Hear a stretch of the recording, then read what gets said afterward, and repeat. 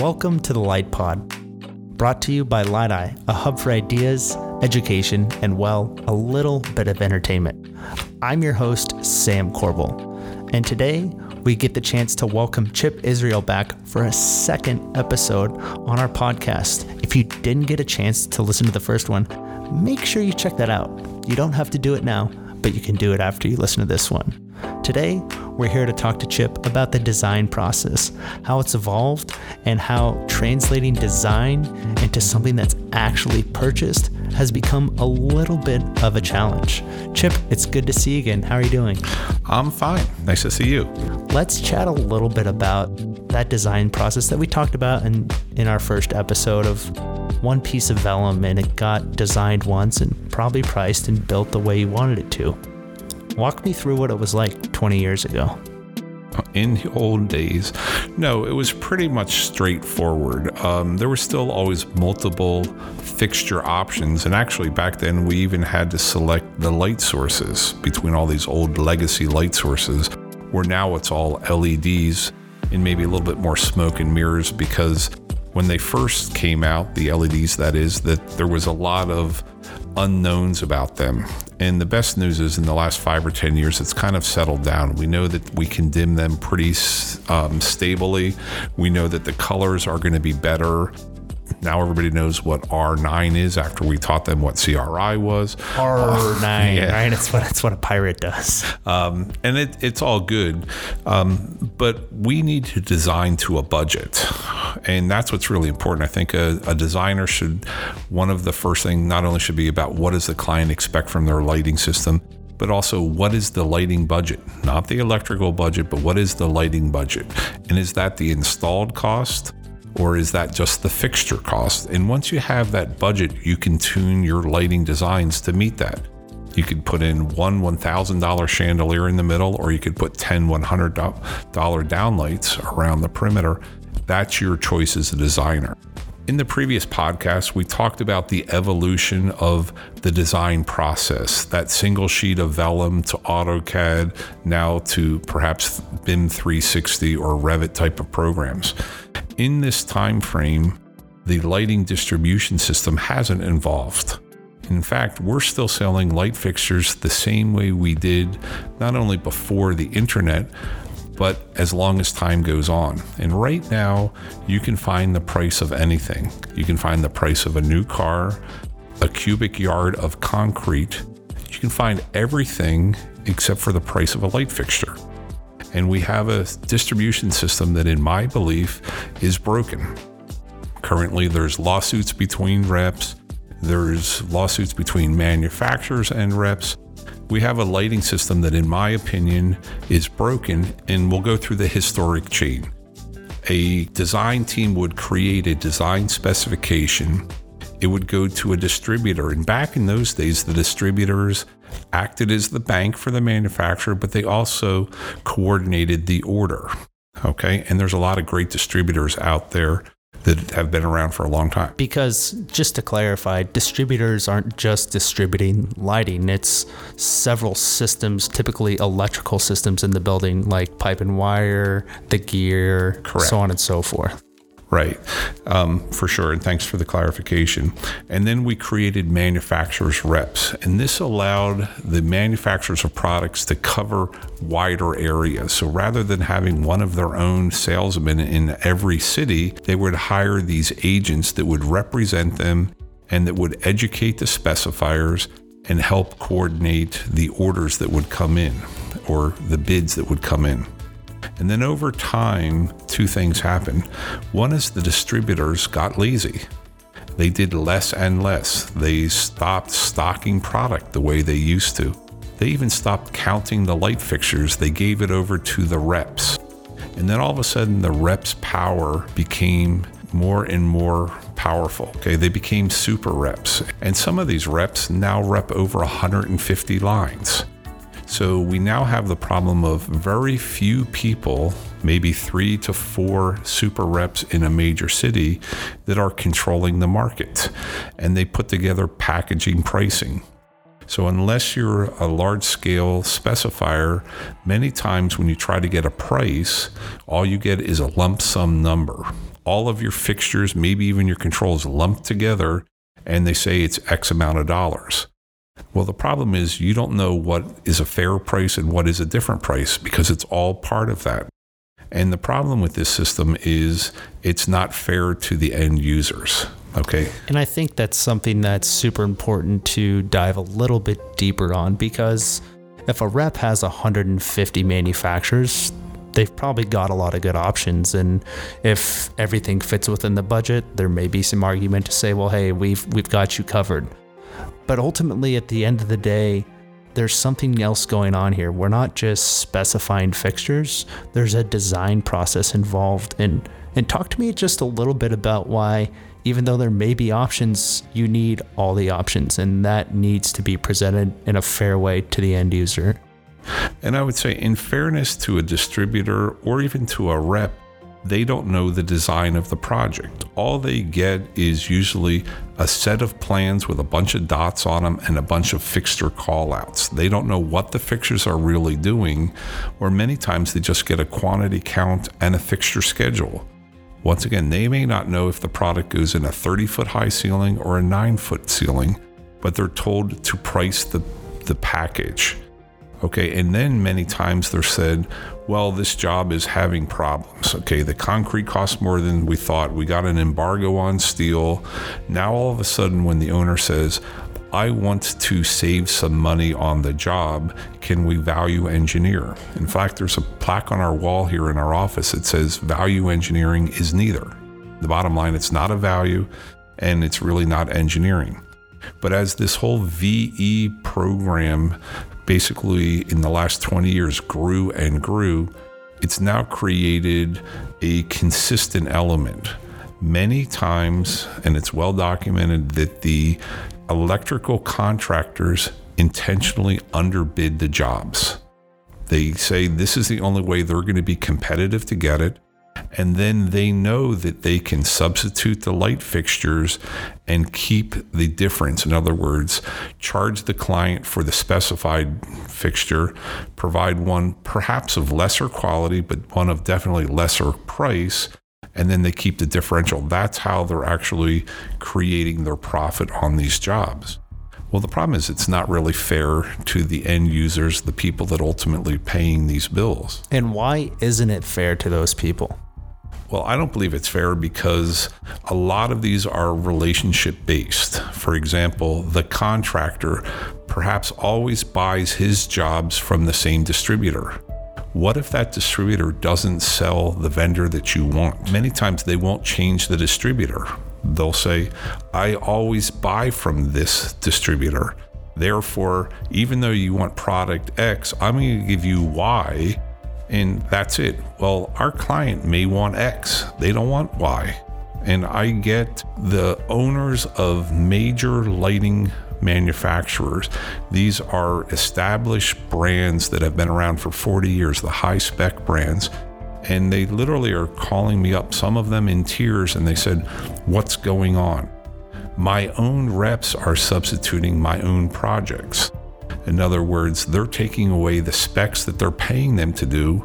They get the job, and then the rep isn't giving that manufacturer the actual order. They're now putting in a cheaper fixture, and they're substituting it. And someone along that chain, many times the rep organization, is keeping the difference. And what we are asking for is fairness. We don't care if there's markups, but I think that they should be fair, and they should be, I'm going to call it open page, or they should be transparent. And I understand that sometimes a rep may go above and beyond and require overage. Okay. But what I don't understand is how come some rep organizations, and we've caught every major rep organization in LA, charge a 300% overage. And then the client basically calls us in and says, why are you specifying a cylinder downlight that costs $1,000? We go to the owner and they say it's $300. Then the rep organization says, oh, we didn't realize it was your job. There's no, I'm going to call fair market competition because they're not going out on to all of the manufacturers or all of the reps to get competitive pricing on these jobs. Or if they do, they're still not giving the clients what they're asking on these jobs. And I think the pendulum has shifted, and it's going to take a major player to eliminate these, or at least create an alternative distribution system. Yeah, it sounds like what you've experienced here in Los Angeles, and I would assume that you're involved around the country and even around the world as well, given the subset of projects that you guys have worked on. Lighting has always been there as a design element, and unfortunately, the value of lighting has been tied more to a dollar sign versus the benefit that it can add to the space. And there's a little bit of that in terms of people being able to capitalize on an opportunity to make money, but there's also a very fast-paced environment that doesn't allow people to understand the intention of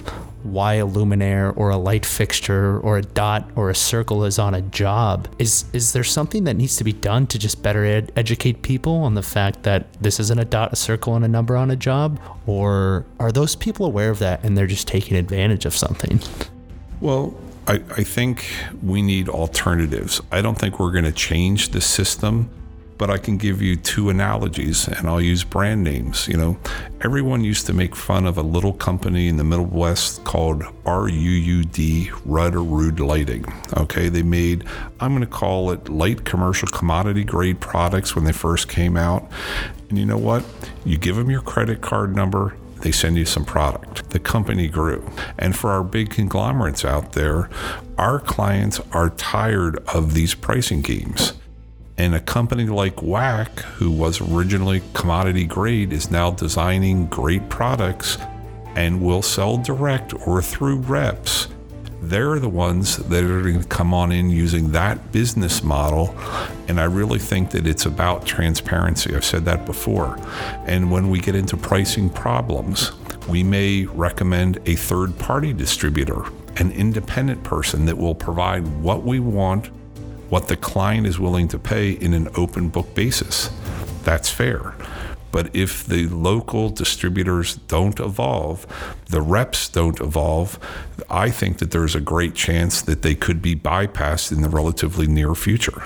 And are you saying that from the standpoint that manufacturers may have a new opportunity because of technology and manufacturing capabilities and creating that transparent pricing up front?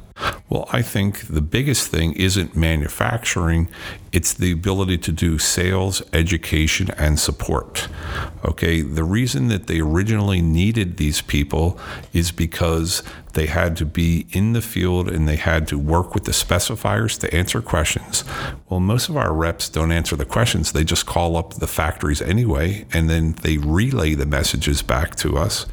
They used to do mock-ups. They used to be very involved in the original design and the execution of projects.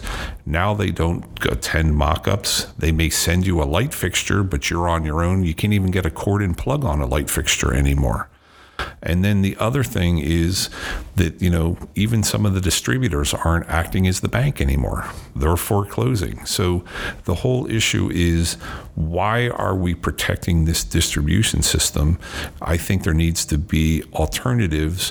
And I hate to say technology, but in the form of the internet is the greatest way. There's no reason why the manufacturers can't provide informative, educational information, provide accurate quotes, as well as provide the banking systems themselves. And I think we're just a very short way away from that. Well, there's definitely an opportunity here, given what we've discussed today.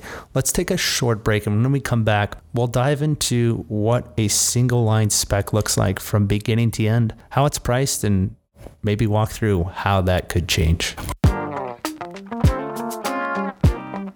Hey, it's Sam. Real quick, the Light Pod is sponsored by Light-Eye, a new hub for ideas, education, and a little bit of entertainment. We bring news and stories straight to you via quick 2-minute videos or something that's maybe just a little bit longer. Check us out at www.lighteye.com. That's LYTEI.com.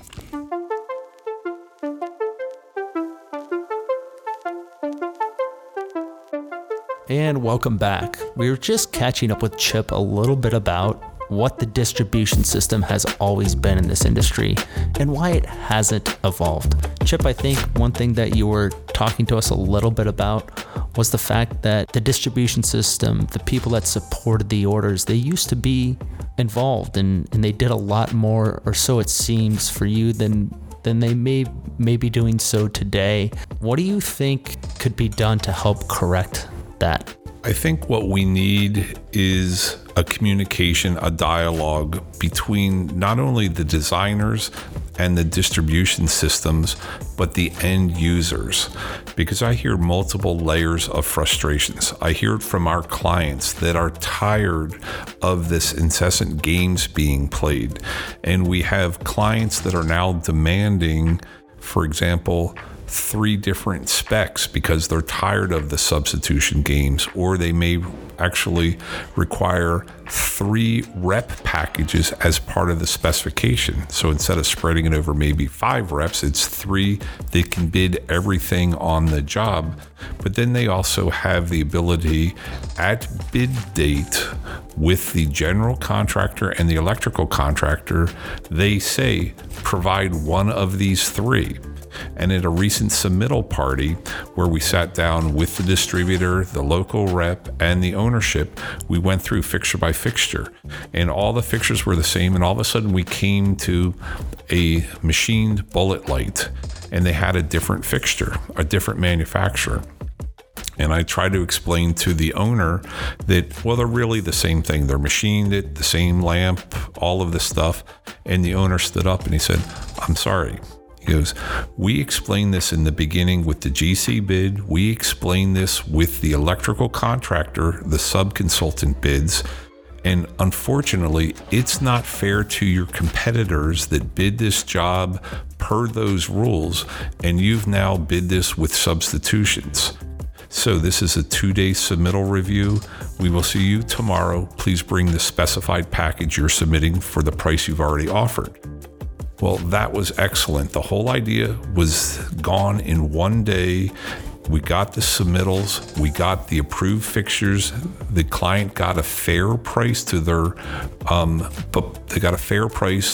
specified design, and there was no games being paid.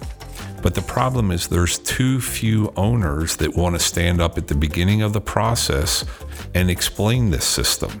And if everybody did it, then we might not be in this situation. But instead, it's kind of the quiet mouse in the corner. Everybody knows that it's there and they know that it's going to come up, but the frustrations there are from the clients. And these are real stories that are coming from our clients. I also hear it from other designers when you participate in, say, the IALD Business Owners Forum, or you attend meetings with the LIRC, Lighting Industry Resource Council. These are spec grade manufacturers that are equally frustrated. And I get calls from these same manufacturers of which rep should I use in your city? Or they even ask us about other territories. Who should I use? And the reality of it is, it is currently a necessary evil. Or we hate them all, but we have to have somebody. Who should we have? And that's really unfortunate. I think that if we had smaller reps that had less competitive lines or overlapping type of lines, we would actually be getting better service to the owners and to the specifiers out there. It's really unfortunate that they cannot support all 150 lines that they do have. But all I hear is so much frustration that it's just a matter of time before it has to change. I was recently talking to a general contractor, and he mentioned something along the lines of lighting's always got to give because it's the last thing that goes into the building. It's the last thing that's designed. You can't VE the concrete when the foundation's been poured. You can't VE the rebar when it's inside the concrete. What do you have to say to something like that? You know, he was almost indicating that lighting is an afterthought. Yeah, I've heard that, and it's very frustrating. And I hear the same thing from the landscape side. Oh, we can always just plant smaller trees, but everybody wants major impact the day one. And sometimes we win those battles. Lighting is not a commodity. And unfortunately, as we get more and more giant super conglomerations that can control the market, They really just see it as a tool to provide access to technology and sealing real estate space, right? Why is the Ciscos of the world chasing the lighting industry? They couldn't care about lighting productivity, visual performance, user comfort, or the health and welfare benefits of the clients. They just want to access information about those occupants within the space. So I think we have potential for great future for lighting, but we also have to protect that. And it really comes down to research and the funding of research, which is very, very important, and then the education. And that's not only of specifiers, but it's of the end users of the lighting systems. It's almost like everybody that's involved in the lighting process needs to continue to stay educated and fight for it, because lighting is something that's important and it can add tremendous value to a space, and people can all make their fair share along the way. But keeping it fair is what's important. Is it fair to say that there's maybe some short-term opportunity to make money, whereas if people thought more in the long run and uniting as a lighting community, regardless of your engagement in it, a contractor, a distributor, a rep, you would actually maybe grow your opportunity to be involved in projects and provide better value of lighting and better quality? Well, I don't know, because we always hear the things like it's just fair market practice, or there's antitrust, the anti-monopoly type of issues of why we can't work together. And right now, I don't think anybody cares, because the economy, and especially the lighting economy, is so busy. I hear from all the manufacturers, we're running at peak, or we have record orders, but profitability is down, okay? And the margins are down on the actual projects themselves. And that's a result of maybe they are selling their products at a cheaper price just in order to get them onto the jobs, or someone else is getting the markup on the jobs. And manufacturers are not totally innocent in this. They may say we hate overage, it's costing us business, but they kind of condone it because they split it with the reps. So we have this one issue about, well, we hate it, but as long as I make some money off of it, they're all happy of it. And unfortunately, I think that the solution may come in a downturn in the economy. And that's where it's going to become much more competitive. And we saw this 10 years ago, when there was a bad economy, the jobs that were being built as very effectively as they could. And I think the developers took advantage of the architects, paid them less fees, and the architects took it to keep the doors open, but they kept asking for more and more, I'm going to call it services. They want VR, they want fly-throughs, they want all this without raising the prices to these people.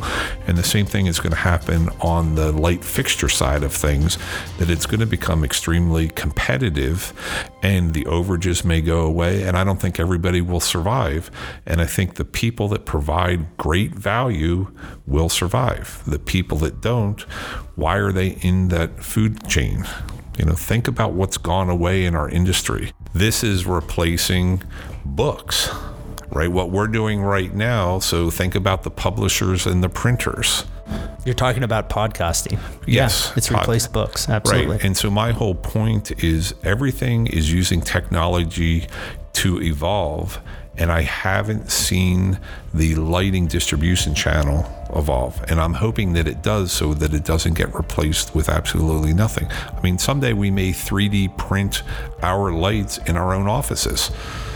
Who knows? To your point, a system that hasn't evolved will at some point be overtaken, whether by it's a new system or the fact that the technology changes so much to the point where it doesn't need to be shipped and it can be printed on the job site. Do you think that when you look at construction as a whole, this is a problem for several things that are being designed with and procured, or is it just lighting? I think the construction industry is pretty archaic in general. I mean, if you think about it, we're building, the majority of our buildings, we build the same way we built almost 100 years ago. Maybe they riveted buildings together and we use bolts now, but it's still basically the same way. It's steel girders and columns, or it's concrete with rebar.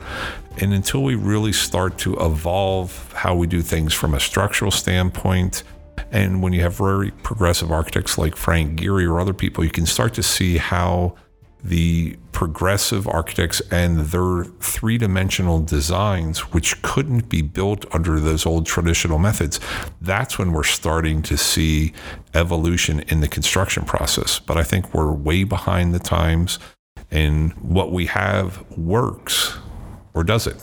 Couldn't we do this a lot better, a lot more efficient, a lot less waste? Because especially in residential construction, I bet a quarter of the materials get thrown away because of the waste. The change moving forward, you said it could become evident as a recession. Is there anything else that you think might tick a change for lighting? Well, I'm hoping people do it for the right reasons, which is true sustainability. I mean, at the end of the day, we have one planet, and we really have to start to reserve our resources, or they're not going to be around for your kids when they're out there. And I think that may do it. And that's where I'm hoping the next generation can influence change, and we can start to get away from the waste and to create better systems and better spaces for the people. Because right now, the way we see developers is they do what they have to by code.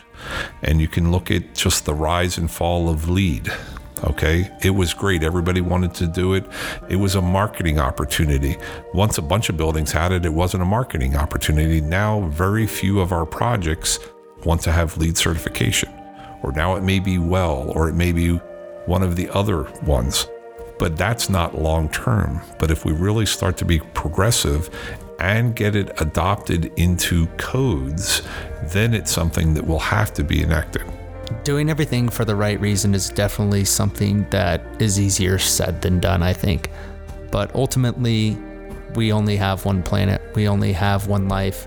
There's only one opportunity to establish and do things the way you choose to do it. There's a way that's been established with distribution and lighting and procurement that we've talked about.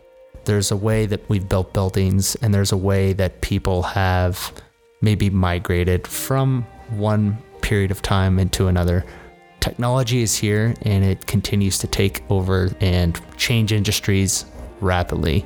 It's evident that it will happen to lighting, and I think one thing we might have to close with is it's not going to just be pricing. It's not just going to be distribution. It's going to be lighting as an entity, and lighting as a system, and lighting as a technology as opposed to metal with lamps. Uniting people together is something that's super important with lighting, and we need to do it. What's the best way to get more people on board with what lighting is and what it stands for? I think the only way we're going to do it is through some of the established channels. And I would really say get involved, whether it's your local IES chapter, whether it's the annual conferences, whether it's attending Light Fair. Problem is that we have to be seen as one voice, not a bunch of people complaining about a system.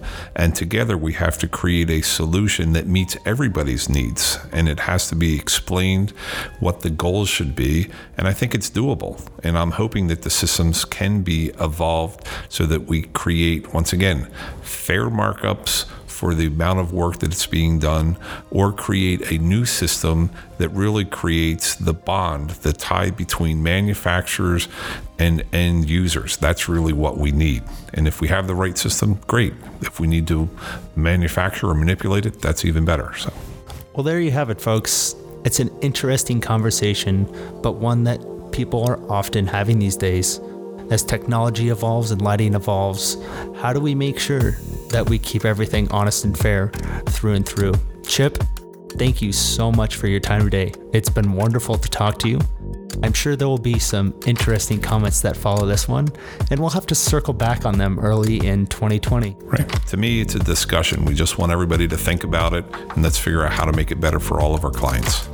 Doing the right thing will certainly take time, and I look forward to catching up with you again soon. Thanks, Chip. You're welcome.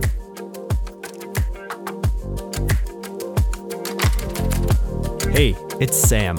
Thanks again for tuning in to the Light Pod, where we tell stories about people in the lighting industry, their accomplishments, and the challenges they face each and every day.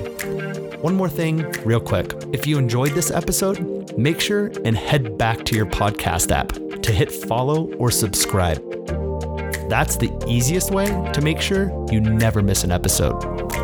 We look forward to catching up with you again soon. Until then, cheers.